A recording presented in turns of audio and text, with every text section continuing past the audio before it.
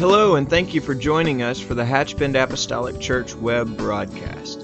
In our society today, some, and yes, sadly, maybe even most, question the value of preaching in their lives.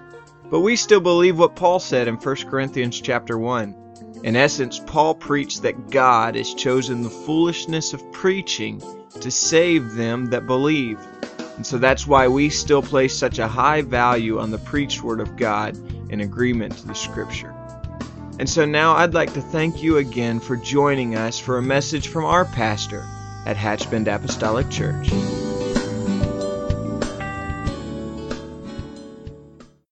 going to ask you to join me in the book of 1 Thessalonians chapter 2. We're kind of just jumping into a letter of Paul to the church at Thessalonica. We're going to read 3 verses here, and then we'll spend just a little bit of time talking about the hope that we have. Last Wednesday night, I talked about the hope that we have in the Word of God. And tonight, I want to talk about the hope that we have in the church. I'm thankful for the church, the physical building, the physical body, the ability to come together with people of like precious faith. I'm thankful for the church. Amen. I love the church. And some of the greatest moments of my life have happened in church. And I understand and speak with great deference to people who have been wounded, not only who are here in our congregation tonight, but those who may join us online. I speak with great deference to someone who may have been hurt in the church or even hurt by the church. But I want to tell you that the hurt pales in comparison to the healing. And I'm thankful for the healing virtue that has come through the church. Praise God. Anywhere you spent an exorbitant amount of time, you would probably find both help and hurt. If you lived your life on Mount Everest, you could probably say, you know, this old mountain's been rough on me. At the end of your life, you could probably look back and say, this old mountain's been rough. I've survived some hard winters. But I think someone being truly reflective would say, but this old mountain's been good to me. It's provided me food in the winter, shelter in the storm. Amen. So there are some people that just get hung up on the horror stories. But I want to tell you something. While there has been hurt, I'm thankful for the healing. Amen. The strength, the power, the promises that have come by way of the church. I just wanted to be, in the interest of full disclosure, I just wanted to be transparent with you tonight and tell you that I understand everything that happens doesn't feel good. But I'm still thankful for the power and the hope that I have that comes to me from the church. So here's where we are in 1 Thessalonians chapter 2. Verse 17, Paul says, "But we, brethren, being taken from you for a short time in presence, not in heart, endeavored the more abundantly to see your face with great desire." So Paul said, we have been taken from you physically, but we're still connected to you in our heart. But he said, but that's not enough. And we are working, endeavoring more abundantly to see you face to face. Amen. I believe there's something important about face-to-face church. I'm glad we had online church. I'm glad we had that available to us during the pandemic. But I'm going to tell you, there's something about face-to-face church. The church at Thessalonica was very, very thrilled to get this letter from Paul. But what they really wanted was not just a letter from the man, but they wanted the man, Paul, and those with him. Verse 18, "Wherefore we would have come unto you, even I, Paul, once and again, but Satan hindered us. For what is our hope, or joy, or crown of rejoicing? Are not even ye in the presence of our Lord Jesus Christ at his coming?" So Paul asked this question, what is our hope? And in just a few minutes, I'll answer that through the Apostle Paul because he answers it in the next verse. What is our hope? I knew some of you couldn't resist looking down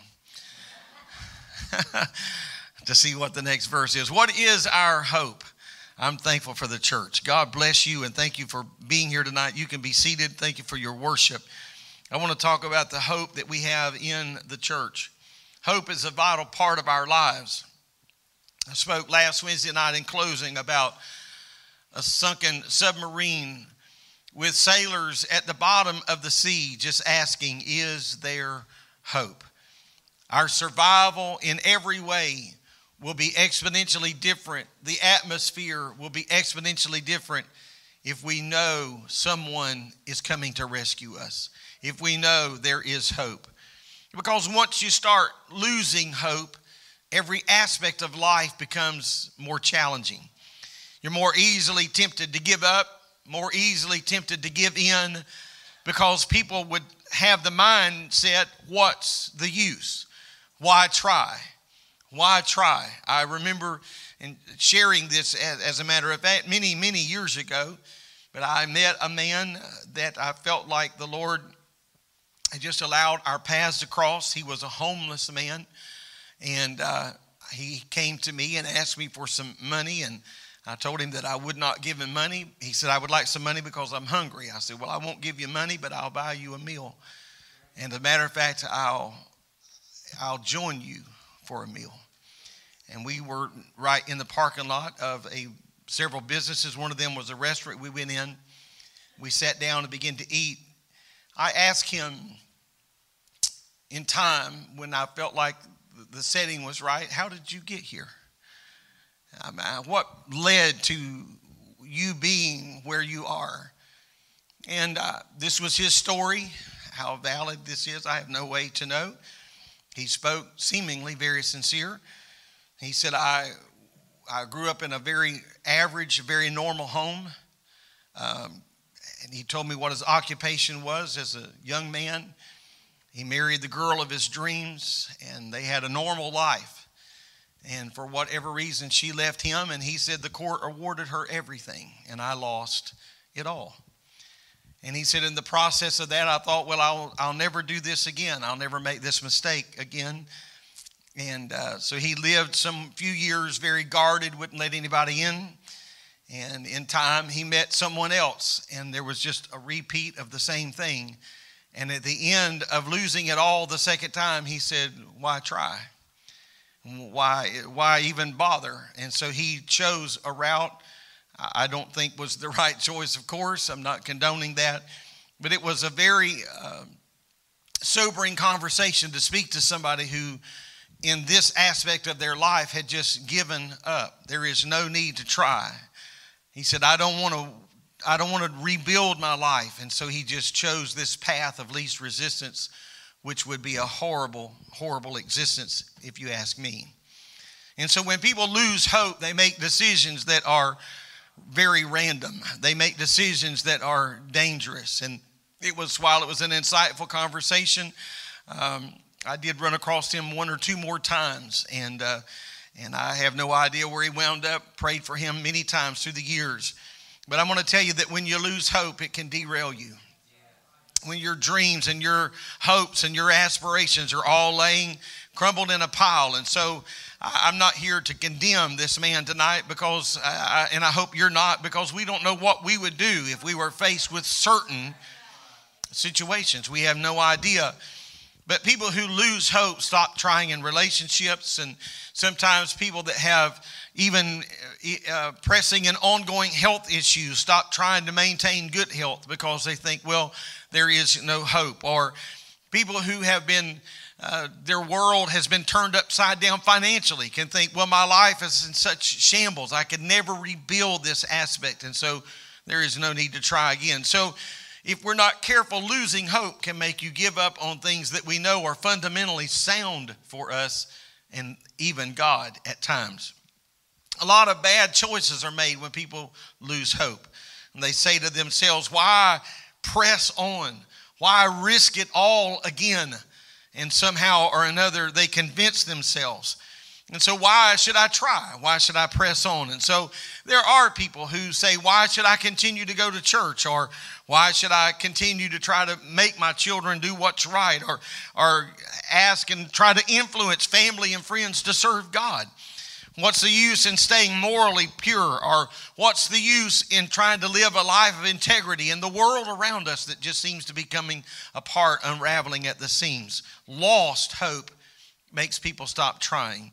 And so that's why we vitally need hope, real hope, not veiled hope, not frail, thin hope, but real hope. Amen. We don't benefit from the lies that are going on around us for somebody to tell us in times, just keep your chin up. Sometimes that's just veiled hope. Amen. We need real hope, and real hope comes in the Word of God, and real hope can come from the body of God. People tell themselves that are at the bottom of their life, I'll find hope, or I'll find peace, I'll find satisfaction in this or in that. And that's why people are addicted to all manner of things, because they're searching for what many people have found. But hope is not going to be found in the bottom of a glass. It's not going to be found in a needle. It's not going to be found in some illicit affair. Hope, real hope, is going to be found when we look to God. And so today, when we look at the scripture in his first letter to Thessalonica, Paul and his missionary team had started a church there, and they had been ran out by an angry mob. Some of the new converts we read about even in Acts, I think Acts 17, where the Apostle Paul's life was being threatened because of the gospel, and there were people that were trying to save him and spare him, and they were trying to get him out. And so he writes a letter back to the church of Thessalonica. He writes a letter to them that lets them know that you are not forgotten. We are still with you in our heart, but I long to see you eye to eye. I long to be in your presence. And he says, when he writes, his words are charged. I feel the Apostle Paul was a man that had such a great ability to stay focused on the task at hand.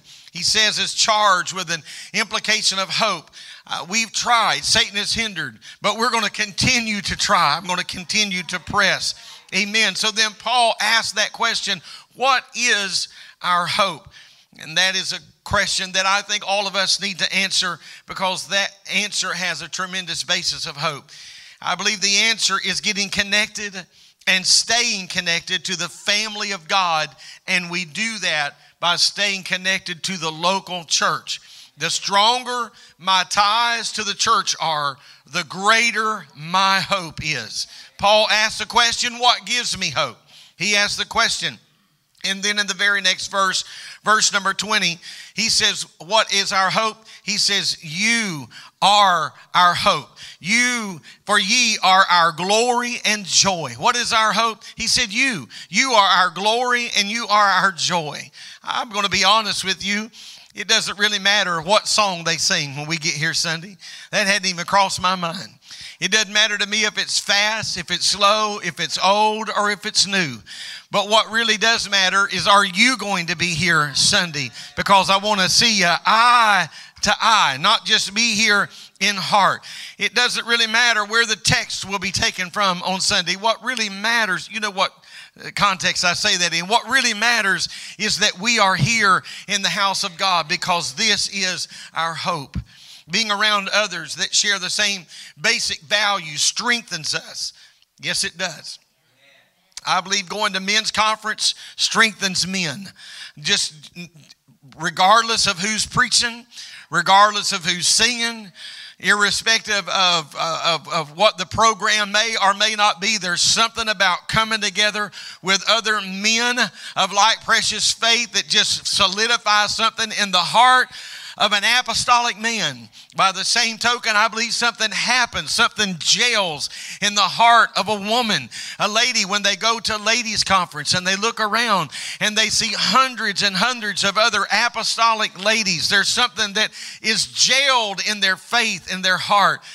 I will go on. I believe the same thing happens in our children. The same thing happens in the heart of our youth. And so that's why it is so vitally important to have them connected to what's going on in church. There's nothing wrong with participating in extracurricular activities in school and other things of that nature. But if you have your children more invested in those things than you have them invested in the church, wherever they build relationships, that's where they're going to build their life. Amen. It is so important, so vitally important to understand that our joy is one another. It's coming together, and it will exponentially increase our hope. When he got around others that were living for the Lord, the Apostle Paul and those with him, it encouraged them. It reminded them of the spiritual truth. It motivated them to continue going, interacting, I believe, with a community of believers, with the church, whether it's the local church or other meetings that we're talking about. I believe that there's something about being together with a community of believers. It's exciting to go to General Conference because there's people there not only just from across the nation, but there's people there from around the world that have come together to worship and magnify the name of the Lord. There's something that solidifies in our heart when you are at one. Paul believed in building hope through the community of the body of Christ or the church. And we can see this theme is not only here, but really this theme is throughout all of the writings of the Apostle Paul. Paul was a people person. He understood how to relate to people. And he endured a lot of trouble in his life. And it's so important when you're studying all the things about the life of Paul that we study all the things about the life of Paul. He wasn't just a great writer, an influential speaker, but Paul had a lot of hills to climb. In a lot of battles, he had enemies that didn't want to just hurt him. They wanted to kill him. He was beaten within an inch of his life on several occasions. Other times, I mentioned a moment ago, he had to flee because there were people that were coming there to kill him. Thessalonica was just one of those cities. He fought storms in the sea, which led to shipwrecks. That also threatened his life. He battled Satan constantly for the lives of those that needed to hear the saving message of the gospel. He was arrested. He was put in jail. He suffered hunger and he suffered need. And the list goes on and on and on. And yet when he had a chance, he picked up a pen and he wrote down, "I'm with you in heart, but we're fighting everything that we can. We're fighting the devil himself to be with you face to face and eye to eye." Every time you read his letters, he's writing something filled with hope. Nothing seemed to get him down. And I think that's why we should pay attention to his answer to the question, what gives us hope, or where is our hope? This man knew what he was talking about. He wouldn't let the challenges of life overwhelm him. He overcame them by the hope that was in his own heart. In this brief passage of Scripture that I share with you tonight, he fills us in on as to why he himself was so hopeful. The passage speaks about three things that I think we can focus on to increase our hope. Things that if I establish in my life and you establish in yours are going to cause us to have a more positive outlook on the things around us, irrespective of the battles that we're fighting. I believe with all of my heart that we should make every effort we possibly can to be in the house of God. Every time we get the chance, I want to take every opportunity that I can to be in the house of God. This is what I do know about when we start allowing things to get in the way. When we start allowing the things to get in the way, the devil will make sure there's always something in the way. And it becomes easier and easier and easier. But that's why I've got to nail some things down. I've got to make some decisions on the other side of the battle. I've got to make that decision now. He said, when we were taken away from you, in verse 17, for a short presence, in presence, not in heart. In a short time, he said, or for a short time, in presence, not in heart. He said, we endeavored the more abundantly to see your face with great desire. When we were hindered, when we had to leave, something in me said, I've got to get back and I'm going to have to try harder next time than I did this time. Amen. Look at that phrase, endeavored the more abundantly. You can believe that Paul really understood the value of what it meant to spend time with a community of people of like precious faith. If you want your hope to be strong, this must be a habit in our lives, that I am going to the house of God. I'm thankful. I've said many times, I will say it as long as I have breath. I'm thankful to have been raised in a home where I never one time heard the discussion, are we going to church today? Are we going to church tonight? That decision had been made Right. That decision had been way, way, way, way before I got on this planet. And I was raised in an atmosphere that we're not just going to our local church, but we're going to camp meeting, we're going to fellowship meetings, we're going to whatever we can to plug ourselves into that. Amen. And so once I believe that it was Joshua that said, as for me and my house, I can't help what happens down the road. I can't help what's going on across the aisle. Can't help what's going on in another family. But as for me and my house, we're going to serve the Lord. It's a good thing to have a custom to do that. We even read about this custom in the life of Jesus in Luke 4:16. The Bible says, and he came to Nazareth where he had been brought up, and as his custom was, he went into the synagogue on the Sabbath day and he stood up for it to read. And so this wasn't his first time. He wasn't walking in trying to get the lay of the land. This was his custom. This was his ordinary. This was his common. Amen. You know, I believe that I'm not alone when I say this, that our lives are so centered around church, when for whatever reason we have to cancel a service, it throws my whole week off. Because everything bounces off Sunday and Wednesday. Am I right? I know that would be true in my life because I'm the pastor, but I don't think that I'm the only one. Our life is so centered around church so that when we miss something of that, amen. So when we look at the life of Jesus, the scripture says, as his custom was. I found out this a long time ago, that if I make church attendance a habit, it's not that difficult. This is what I'm going to do. Amen. There are people right here in this audience that could find your coffee pot in the morning in the pitch black.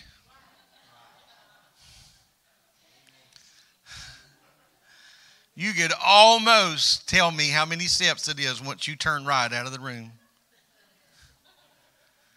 You can find the button without a light because that's our habit. Amen? So I'm going to ask you tonight, you don't need to answer this, but are you going to have coffee in the morning? You haven't even thought about it. You haven't thought about this afternoon. You are not prepared for that question. You're not prepared for that question to be asked, but there's a lot of people that can answer it because you're shaking your head right now. As Brother Leroy Richard would say, if God's be willing, if the Lord willing, if he gives me breath, that's what we're going to be doing because that's a habit. Not a bad habit, but it's a habit. And so I want church to be just that kind of habit. I want there to be no question whether I'm going to be there Sunday, no question whether I'm going to be there Wednesday night. Amen. I grew up in a home like that. I wanted to create a home like that for our son. I wanted to create an atmosphere like that. It's not a question of whether we're going. Amen. I don't want to do that because I'm the pastor. Absolutely not. I want to be in church because I'm a child of God. He gave his life for me. Amen. The least I can do is serve him and come and lift up my voice. When I get through giving him my all tonight, when we get through giving our very best tonight, when we walk away from here, we can all say, I wish I could have and would have done more. Amen. I need the local church. I need you. I need your faith. I need your praise. I need the worship tonight that I felt here in this service because there's something about people that fans the flame and it encourages our heart and it just presses us forward. Paul understood that isolation is not good for your hope. The Bible said David wrote these words that God setteth the solitary into families. And so of the most hopeless people in the world are people that are isolated for whatever reason. The worst kind of punishment that a prison system can give is solitary confinement. You know why? Because God created mankind with a need to live and function in a community. And so when you and I are able to spend time with others, or when we're unable rather to spend time with others, it affects our hope. Absolutely it does. When we lose contact with others, people are more likely at large to become despondent. to become discouraged, to get depressed. Many people in our world, many people in the world, and certainly people in our nation, and I will be more specific and tell you that people in all of our communities were exposed to a lot of isolation that we as a nation were not accustomed to during the pandemic. Some people didn't leave their home for weeks. Some of them for months did not leave. And so there was a great sense of discouragement and a great sense of despondency among communities. And so it was that law of unintended consequences. We're locking down. We understand why. We understand that we're trying to flatten the curve and all of those things. But the law of unintended consequences is that it took humanity that is supposed to be in a community, and it isolated us, and it affected children.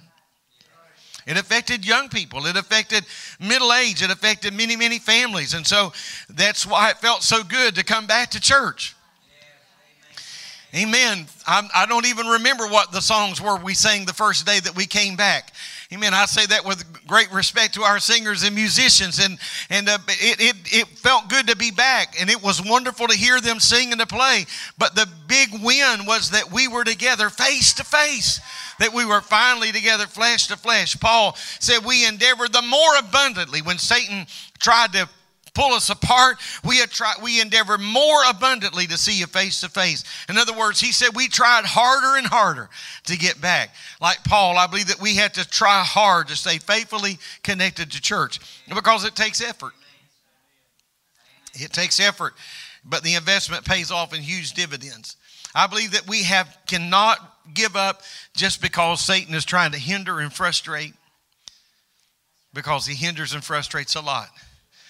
He said in verse 18, wherefore we would have come unto you, even I, Paul, once and again, but Satan hindered us. And so we need to understand something.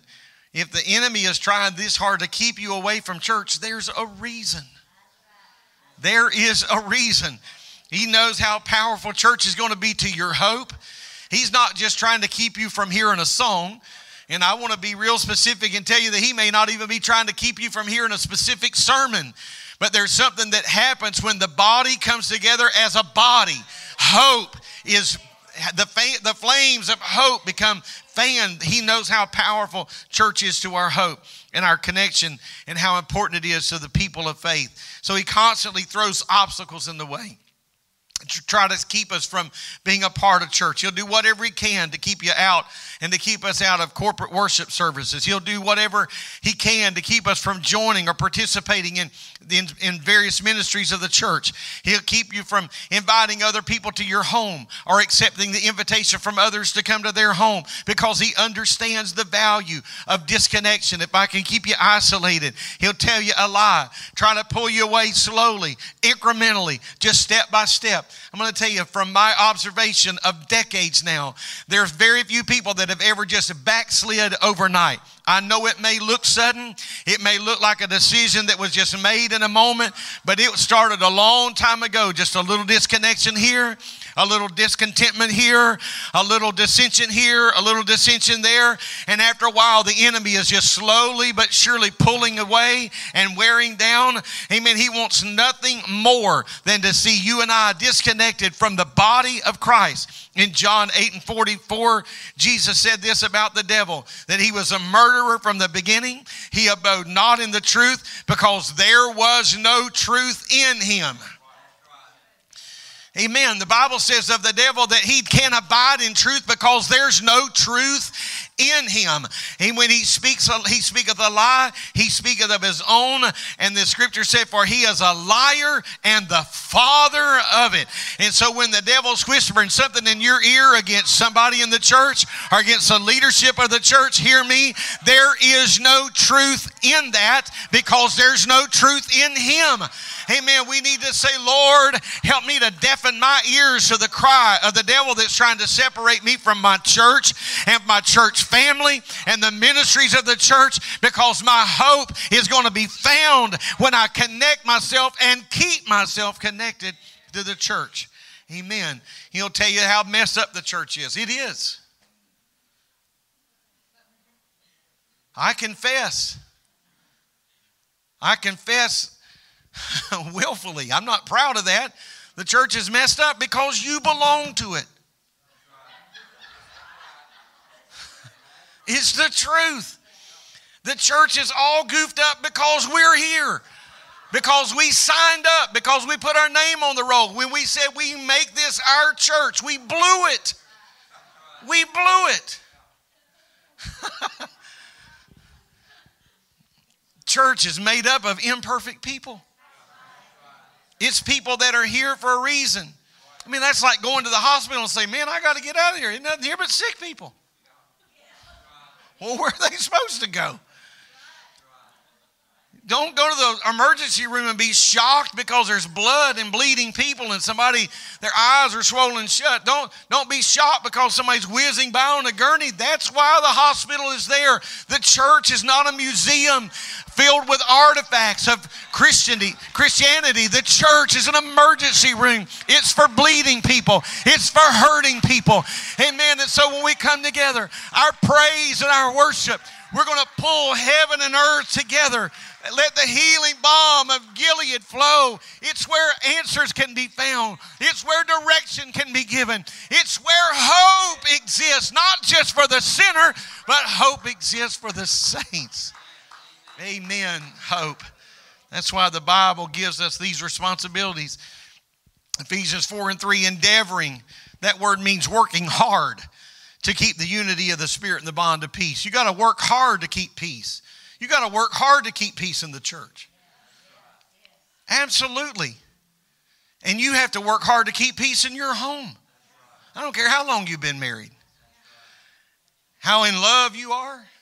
How much your heart pitter-patters when the other person walks by. You can just be riding down the road and somebody say something and you think it's just a little bit off key and it is on.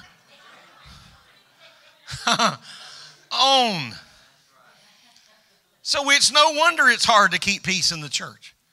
We can have a wonderful service on Sunday. I didn't know I was going here, so I know you didn't know I was going here. That's why Paul said, endeavor. You got to endeavor to keep the peace. I'm just going to ask you something. Have you ever just closed your mouth when you had something you could have said? I mean a good one. You had a zinger. You know, you said, just going to hush.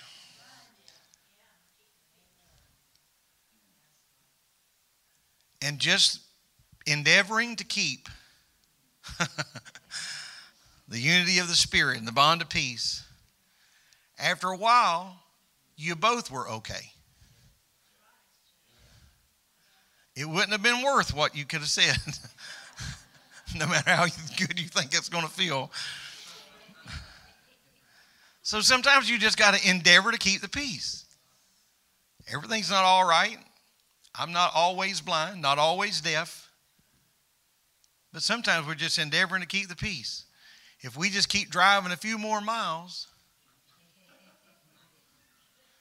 one of us may say, boy, that's a pretty house up there on the hill, isn't it?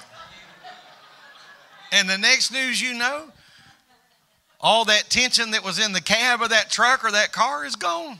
It's like somebody rolled down the window.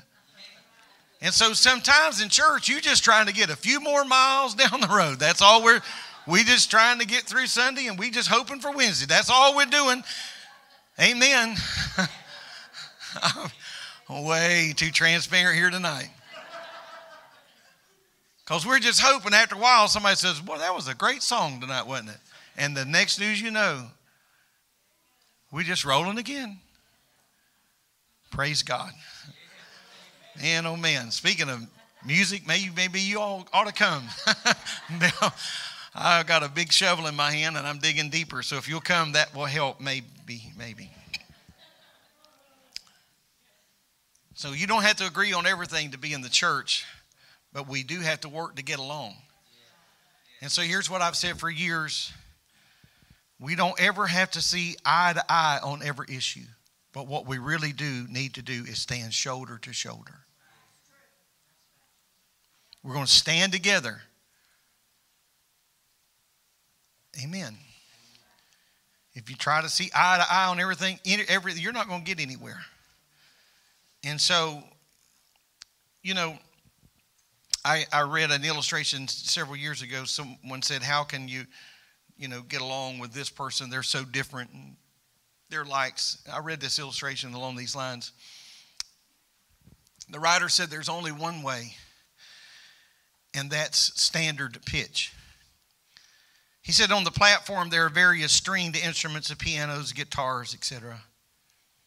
And the people that play these musical instruments are not trying to tune their instruments to one another. They use a tune that is standard. We're not trying to tune to one another. We're trying to tune to the standard. And so the only way we can live in harmony in the church is to stay in tune with God. He's the standard. And so we don't try to tune to you to me. The Bible says they that measure themselves among themselves are not wise. So we just have the standard, When we first came here to pastor, there was an elderly gentleman, Sister Donna would remember, the elderly gentleman that used to tune the piano. And he didn't use any instruments. He used the tuning fork. And he would just wrap that on his hand, hold it to his ear. He would tune, until he came to that perfect pitch. And so what we need tonight are not just newfangled ideas. We just need to stay tuned to him. He's the standard. He is the standard. Amen. I'm going to ask you to stand.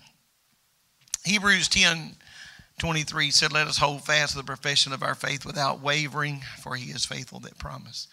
And let us consider one another, here it is, to provoke unto love and to good works, not forsaking the assembling of ourselves together as the manner of some is, but exhorting one another. That means encouraging, exhorting, lifting up one another, and so much the more as you see the day approaching. If there was ever a day that the leaders of a church needed to be encouraged, it's today.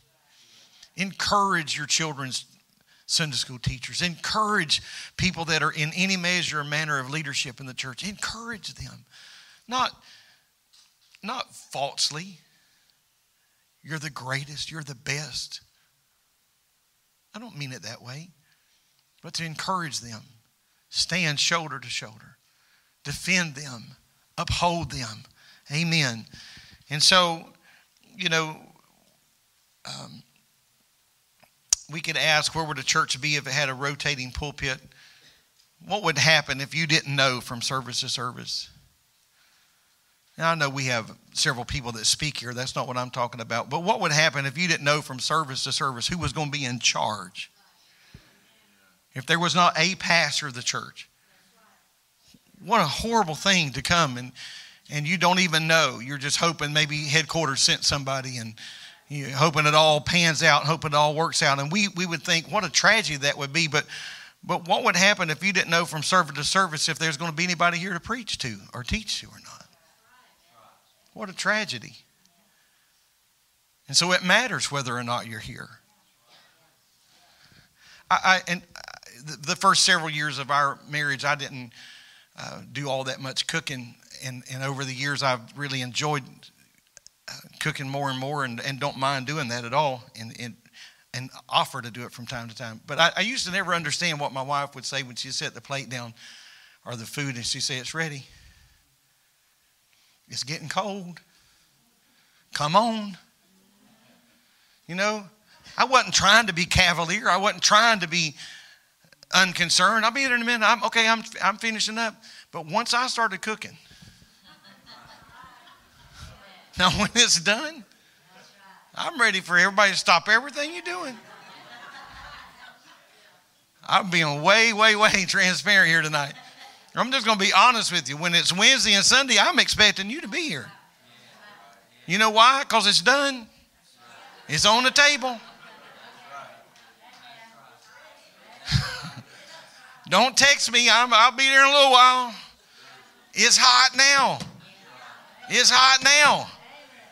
Amen. It's never going to be better. Do you love me? I sure hope you love me.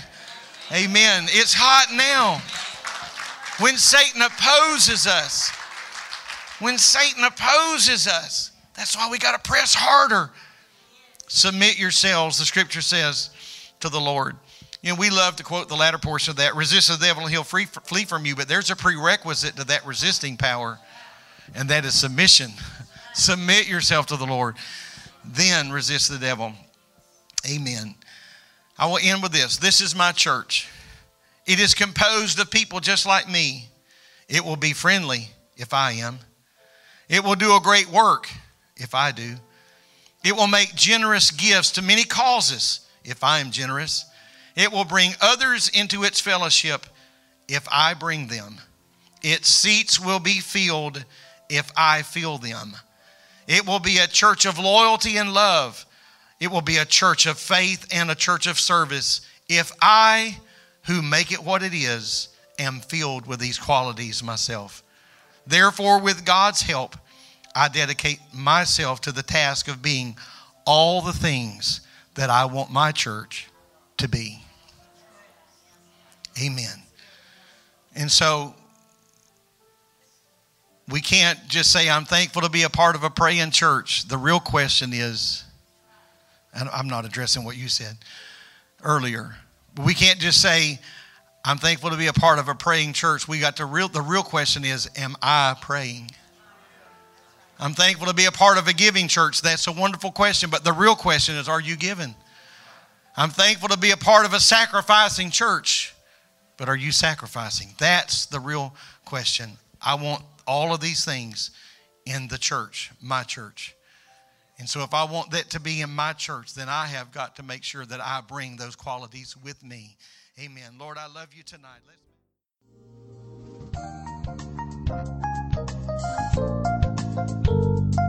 This message has been brought to you today by the media ministry of Hatchbend Apostolic Church. We pray that it's ministered to you in some way, and we'd like to take this opportunity to invite you to join us in service here at Hatchbend Apostolic. Our Sunday services begin at 10 a.m. and our Wednesday night service at 7:30 p.m. For any more information or to speak with our ministry staff, please feel free to call our church office at 386-935-2806, or you can visit the contact link here on our website. Again, thank you for listening, and we pray God's richest blessings on you and your family.